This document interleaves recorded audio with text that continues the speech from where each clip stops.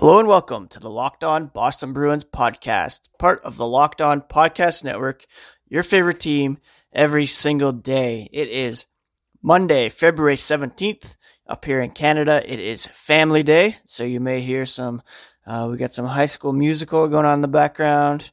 We're actually getting ready to go see Sonic the Hedgehog movie, which I'm pretty excited about. So you may hear some voices in the background. Please forgive that. I should mention that my name is Ian McLaren. I'm the host of the Locked On Boston Bruins podcast. You can find me on Twitter at Ian C. McLaren. You can also follow the show at LO_Boston Bruins. We are, of course, available anywhere you can listen to podcasts, whether it be Apple, Spotify, Stitcher, Google Podcasts, Pocket Casts, etc., etc. If you missed the news yesterday, we are the number 5 podcasts for hockey in Kazakhstan. Great success. Today, we're going to mix things up and begin with some news and notes from around the NHL, as there was a trade last night that could very well directly affect our Boston Bruins. We'll also just take a look back at the weekend that was, and also update the Atlantic Division power rankings. Yes, indeed, we are 1 week away from the trade deadline, and the New Jersey Devils provided some headlines yesterday, most notably sending Blake Coleman to the Tampa Bay Lightning for forward prospect Nolan Foote and a first-round pick in the 2020 or 2021 NHL draft. That pick is from the Vancouver Canucks, which was acquired in the JT Miller trade, and therefore has some conditions on it as well. Now, Blake Coleman was a guy that some around the Bruins had been mentioning as a trade target. He is a left-hand shot, but he's a 28-year-old forward, 21 goals so far this season, and he's under control for next year at a pretty tidy $1.8 million cap hit, making him even more attractive on the trade market. Now, Foote was Tampa Bay's first-round pick, number 27 at the 2019 NHL draft. And as I mentioned, the first round pick has conditions on it. If Vancouver fails to qualify for this year's playoffs, New Jersey will receive Vancouver's first round pick in 2021 instead of selection at this year's draft. Now it looks like the Canucks will qualify for the playoffs, meaning it will be a 2020 first round pick. So add it all up, it's the equivalent of 2 first-round picks, seeing as Foote was taken with the 27th overall pick. Now, Lightning General Manager Julien BriseBois said there aren't too many stars that bring as much value as he does that come with a cap hit of $1.8 million. So obviously that's appealing. The Lightning are obviously one of the hottest teams in the NHL right now, one of the best teams in the NHL. And after last year's disappointment, they are certainly looking to make good on their Stanley Cup aspirations. BriseBois added, not only will he make us better, more competitive team this year, but he'll also make us a better, more competitive team next year as well.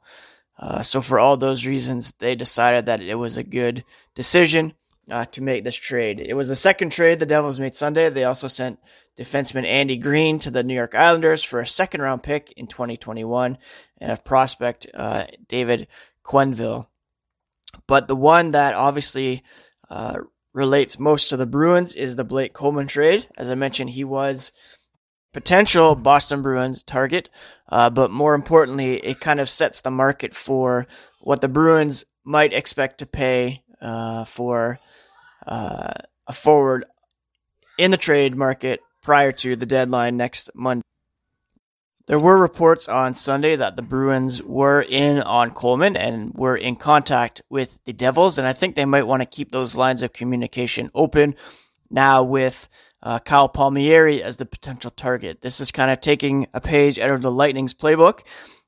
He is under contract through next season, so it would maximize the return in that Boston would get him not only for this playoff run, but also next year's, as this window won't remain open forever. He does have a $4.65 million cap hit But I think if the Bruins were required to give up a first-round pick and a prospect, possibly a roster player, then that's certainly doable in this case. If we look at Boston's recent draft history, in the last 5 years, there's only 2 players that they have drafted in the first round that are currently on the roster.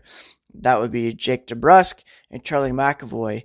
We also have Zach Senyshyn, Jacobs Borrell, Trent Frederick, Urho Vakanainen, and John Beecher. And considering the Bruins will likely draft high in the first round again this year, I think it's definitely worth considering flipping that pick, possibly let's say a defensive prospect and a roster player, maybe a Danton Heinen for Kyle Palmieri. And then you would have Kuhlman kind of dropping back and taking over the spot that Heinen is occupying on the third line. So that would give you the perfection line, though we don't really like that name. Then we'd have DeBrusk, Krejci with a right-hand shot in Palmieri on the second line, a third line of Bjork, Coyle, and Kuhlman, and then Nordstrom, Kuraly, Wagner on the fourth line. I think that would be a really effective lineup for the Bruins. Keep in mind they're first overall in the NHL at the moment without really having made many moves from last season's team. And so any upgrades right now would be kind of a bonus. I think that is where the Bruins should be looking at the moment. Again, I think the indications are that they're waiting to see what will happen with Chris Kreider. Pierre LeBrun here on Monday morning tweeting out, the Census Kreider contract talks haven't produced a path yet. Still very much in play trade-wise, but I would say normally in these situations, each side would show their true hand about 2 to 3 days before the deadline contract-wise. So maybe we'll have to wait till the weekend to see what goes on there. Now, speaking of Chris Kreider, Larry Brooks of the New York Post suggests he and another potential Bruins target may be canceling each other out on the trade market in a deal for each other. That would be Kreider and Josh Anderson of the Columbus Blue Jackets. Apparently, former Bruin, former Blue Jacket, and former Ranger, and now current scout with the Jackets, Rick Nash. He scouted yesterday's game between the Bruins and the Rangers, and Brooks suggests the possibility of flipping Kreider, who's a UFA, to Columbus for Anderson, who is an RFA. Now, the Bruins and Rangers have some trade history in Nash. The Jackets and Rangers also have an extensive trade history. So I don't know if Nash was there watching one or both of these teams, but that could be an interesting trade and really take off both of those trade targets in kind of one swap. One other trade rumor that I wanted to mention comes from NBC Sports Bay Area. Marcus White, writer down there, he suggests the Sharks could use their salary cap space to target clubs in need of cap room. With Erik Karlsson and Thomas Hertl suffering season-ending injuries, the Sharks now have over 17 in cap room to take on expiring contracts as long as clubs shoot off additional assets as part of the return. Now, he mentions David Backes signed through next season. He suggests if the Bruins retain some salary, and throw in a kicker, they could get Brendan Dillon from the Sharks in the search for some depth on the blue line. So that would be interesting. I don't know. We all know the Sharks are without their first round pick as they've traded that to Ottawa, so they probably want Boston's in return. But that's an interesting twist now that Karlsson is on long-term IR and that cap space is open. They would be able to take Backes off Boston's hands, but also, they'd have to deal with him for next year as well. So that might be a bit of a kicker. If it was an expiring contract, obviously easier to get rid of than the one he's on now, where it carries through to next season. Anyways, let's now take a look back at Boston's weekend that was. A very successful weekend, obviously, in that they were able to win both games of the back-to-back matinee schedule, beating Detroit 4-1 in Boston on Saturday, and then winning 3-1 over the Rangers on Sunday. It was a bit of a chippy affair against the Rangers, with Brad Marchand really mixing it up, especially with former Bruin Ryan Lindgren, of whom he said after the game he doesn't expect will have a long NHL career. Tony DeAngelo of the Rangers kind of chirped back on that quote, tweeting Joe Haggerty, kind of debunking that, but kind of a funny poke at an ex-Bruin, although he didn't really play much for the Bruins, of course. The big goal in this one was scored by Charlie Coyle with the shorthanded breakaway goal, which proved to be the difference. Bruce Cassidy said that goal there was huge. Their power play wasn't generating much. The fans are on them. All of a sudden, you get that shorthanded goal, and that just compounds it. It takes you a while to pick yourself up from that. They did, got it going. The Rangers were able to bring it within one, but until Bergeron got the empty net goal to make it 3-1. But yeah, that penalty kill was huge for the Bruins, especially when you can get a shorthanded goal. That penalty kill came after the aforementioned tussle between Bergeron and Lindgren were in on it first. Marchand intervened and cross-checked Lindgren, and then Marchand was cross-checked from behind by Pavel Buchnevich in retaliation. Only Marchand received a penalty on the play, which is kind of a joke considering Buchnevich's cross-check was just as egregious, if not more. But the Bruins got the last laugh, as on that penalty kill, Coyle poked the puck away from Jacob Trouba, went on the breakaway, and buried it behind Gordiev to get the goal.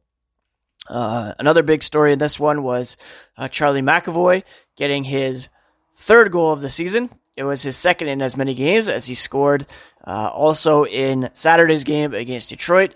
He now has 3 goals in his last 6 games since going 0 for his first 51 games. Bruce Cassidy said he's starting to shoot the puck more, and when you shoot the puck, it has a chance to go in every time. Yes, we all know, thanks to Wayne Gretzky, you miss 100% of the shots you don't take. Sometimes they go straight in, sometimes they rattle around. There's some debate as to whether it hit Chris Wagner. I think he was originally credited with the goal, but it was given to McAvoy, who said they don't ask how, I'll take the bounce. It was nice to see that go in. He thought it was Chris Wagner's goal. He did a good job to make it difficult for the goaltender to see, but lucky enough, they got a good bounce and it went in, and McAvoy now has his third. The Bruins have now won 9 of their last 10. They're 8-1 since their bye week, and they now sit 3 points ahead of the Lightning for first place in the NHL. Tampa Bay does have a game in hand, but the Bruins still have that cushion with the 3-point lead. Marchand said, we're playing good hockey. We're playing really good hockey right now. Seems like everyone's kind of found the chemistry on their lines and kind of knows where they fit in. We have a healthy team. That's the biggest thing. When everyone's healthy, you're able to practice a lot together and build that chemistry, work on things, get comfortable with the system and the changes we make. We have a lot of depth in our group. The Bruins now have 3 games remaining prior to the deadline.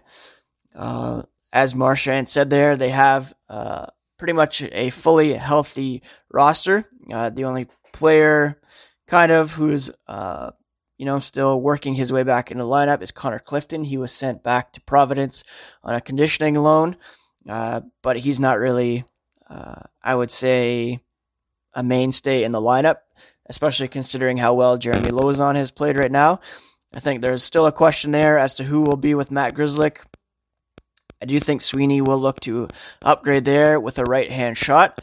But forward-wise, everything seems to be rolling along pretty well with Kuhlman currently occupying the second line spot, and the line of Bjork, Coyle, and Heinen. Obviously, I talked earlier about potential swaps there, and Don Sweeney has, about, as the time I'm recording, 1 week and 5 hours until the trade deadline to see if he can upgrade there, if he wants to upgrade there. Having that depth going into the playoffs is essential. So even if Kuhlman isn't there at the moment, injuries could force him back into the lineup. The Bruins now embark on a 3-game Western Canadian road trip. They'll be in Edmonton to take on the Oilers on Wednesday evening, an 8:30 p.m. Eastern start, which is nice considering it's the whatever it's called, Mountain Time Zone. And then they play in Calgary on Friday night. Yet another back-to-back coming up as they'll be in Vancouver to take on the Canucks on Saturday night, the late game on Hockey Night in Canada. They'll have Sunday and Monday off. Next Monday being the trade deadline day, before returning to the ice against Calgary again at home on Tuesday night with a yet-to-be-determined lineup. So that's how things look in advance of the trade deadline, the schedule coming up this week. I just noticed that Dom, how do you even say his last name? Luszczyszyn of The Athletic posted his 2019-20 projected NHL standings. He has the Bruins currently pegged to come in second overall to the Lightning, 116 points to 115 points, 100% chance of making the playoffs. He now has the Lightning at 26% chances of winning the Cup. The Bruins are at 14% at the moment, with the Penguins coming in third at 11%. So he currently has Boston falling to the second spot, meaning they would either play the Maple Leafs or the Panthers. He has the Maple Leafs sliding up to the third spot in the first round. So it seems possible, if not likely, that we'll have another Boston-Toronto first-round matchup based on how things went last night for the Maple Leafs, losing 5-2 to the Buffalo Sabres, giving up 3 goals in, I think it was like a minute and a half in order to drop that game. They don't really scare me all that much. So I wouldn't worry too much about Boston falling to second spot. If they finish in first, they'll likely play a Atlantic Division wildcard team. The Atlantic is pretty stacked right now. The second team right now is the Philadelphia Flyers. They're up on the Hurricanes by 1 point and trail the Blue Jackets by a point as well. And all 3 of those teams are actually ahead of the Maple Leafs. With that said, let's look at the Atlantic Division power rankings. And in fact, let's extend that to the Eastern Conference as a whole this week. Those of you who have been listening to the podcast for quite some time will have heard all the great advertisers working with Locked On to reach sports fans. You may not know that Locked On Bruins is a great way for your local business to reach passionate Bruins fans just like you. Unlike any other podcast, Locked On gives your local company the unique ability to reach local podcast listeners. Not just any podcast listeners, a Locked On podcast listener.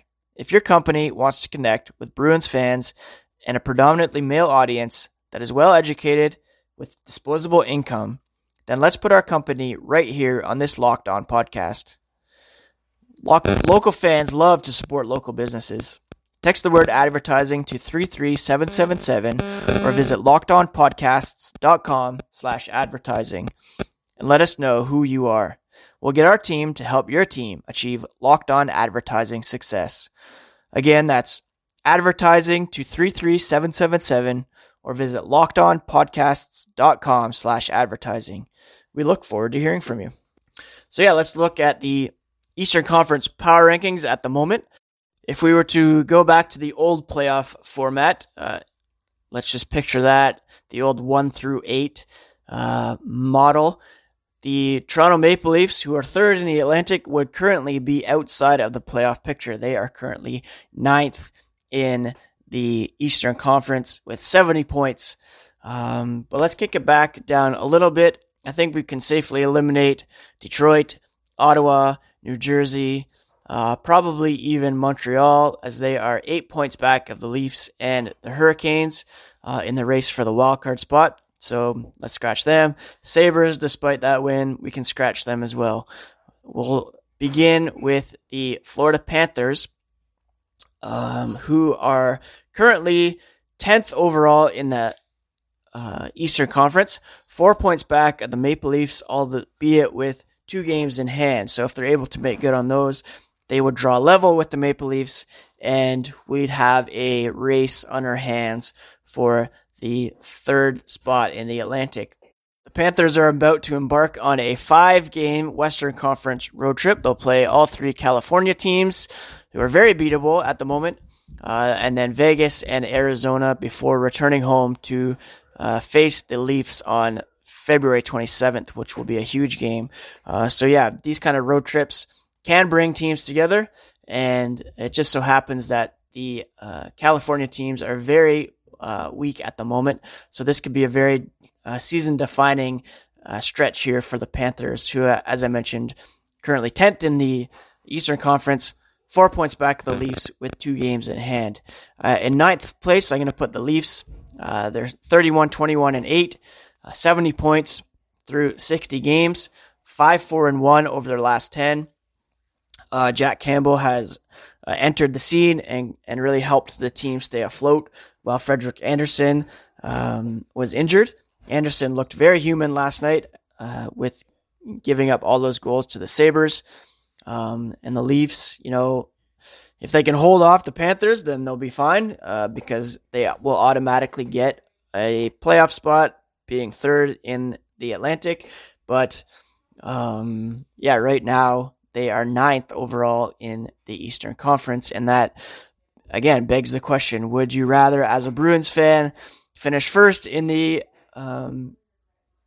Atlantic, first in the East, and play the second wildcard team, who right now would be the Philadelphia Flyers at 71 points, a point ahead of the Leafs with a game in hand, or would you rather fall to the second spot and play the weaker Toronto team?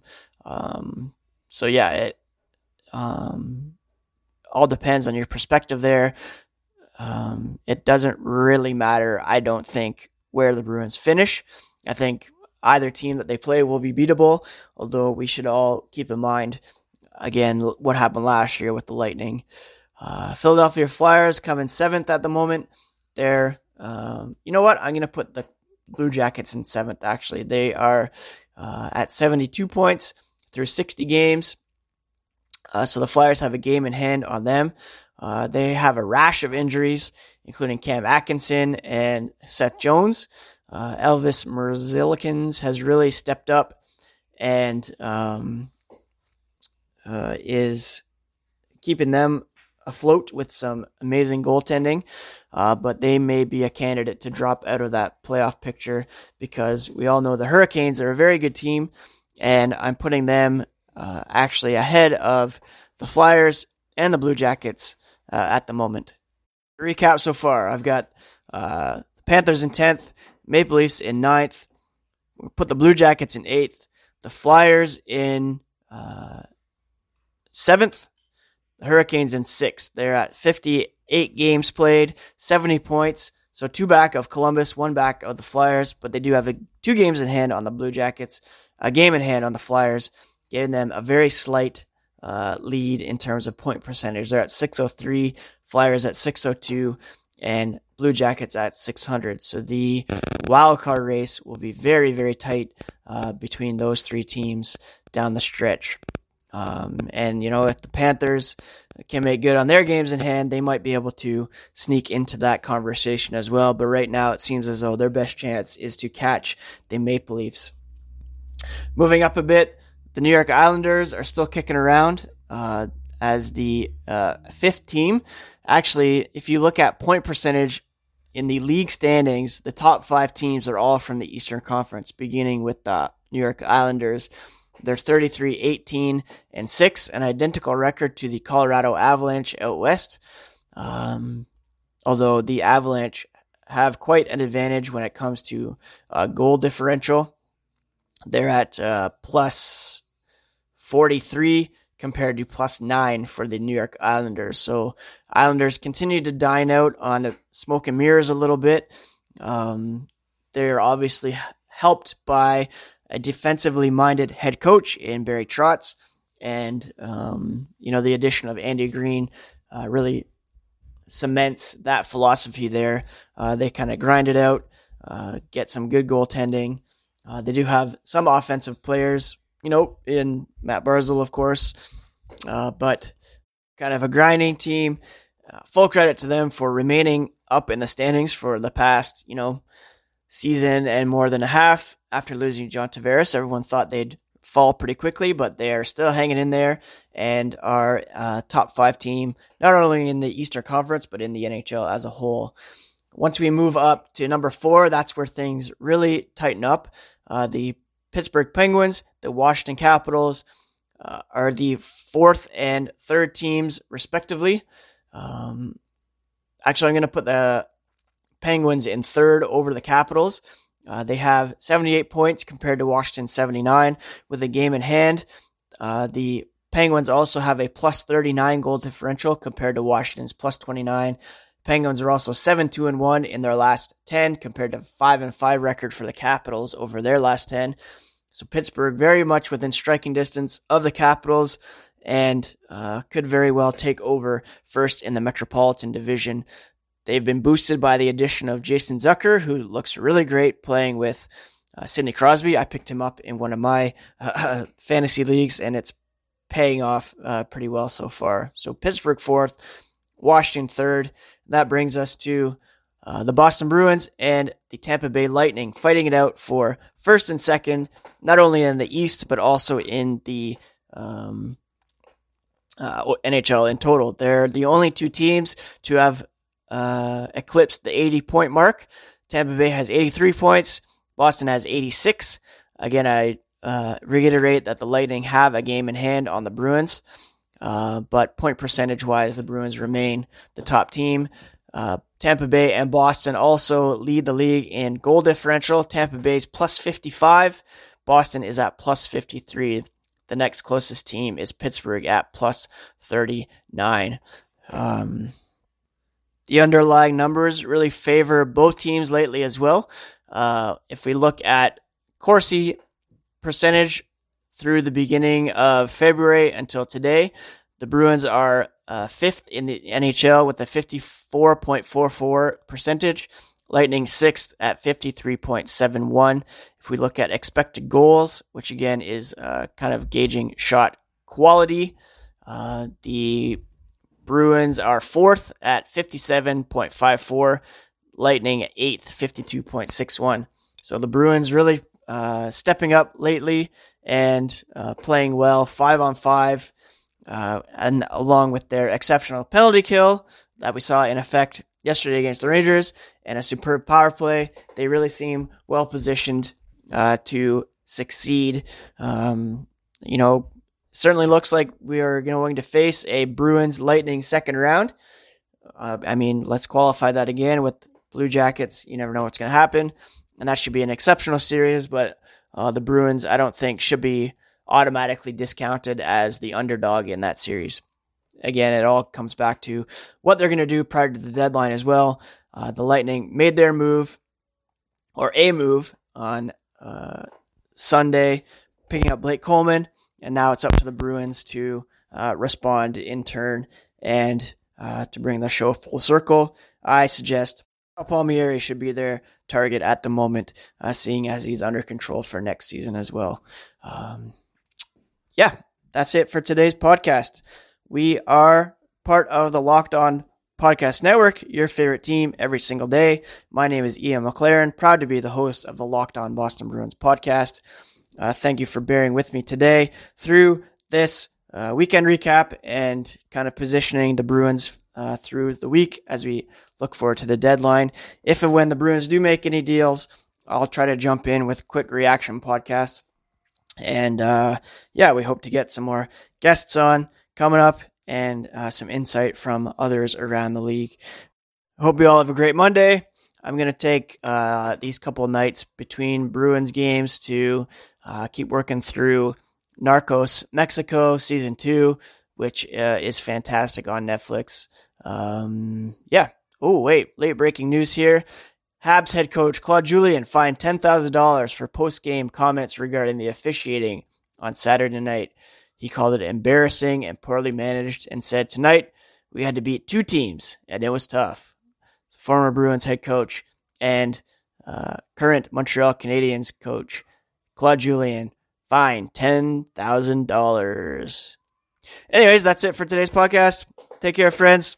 Have a good one. Talk to you tomorrow. Peace.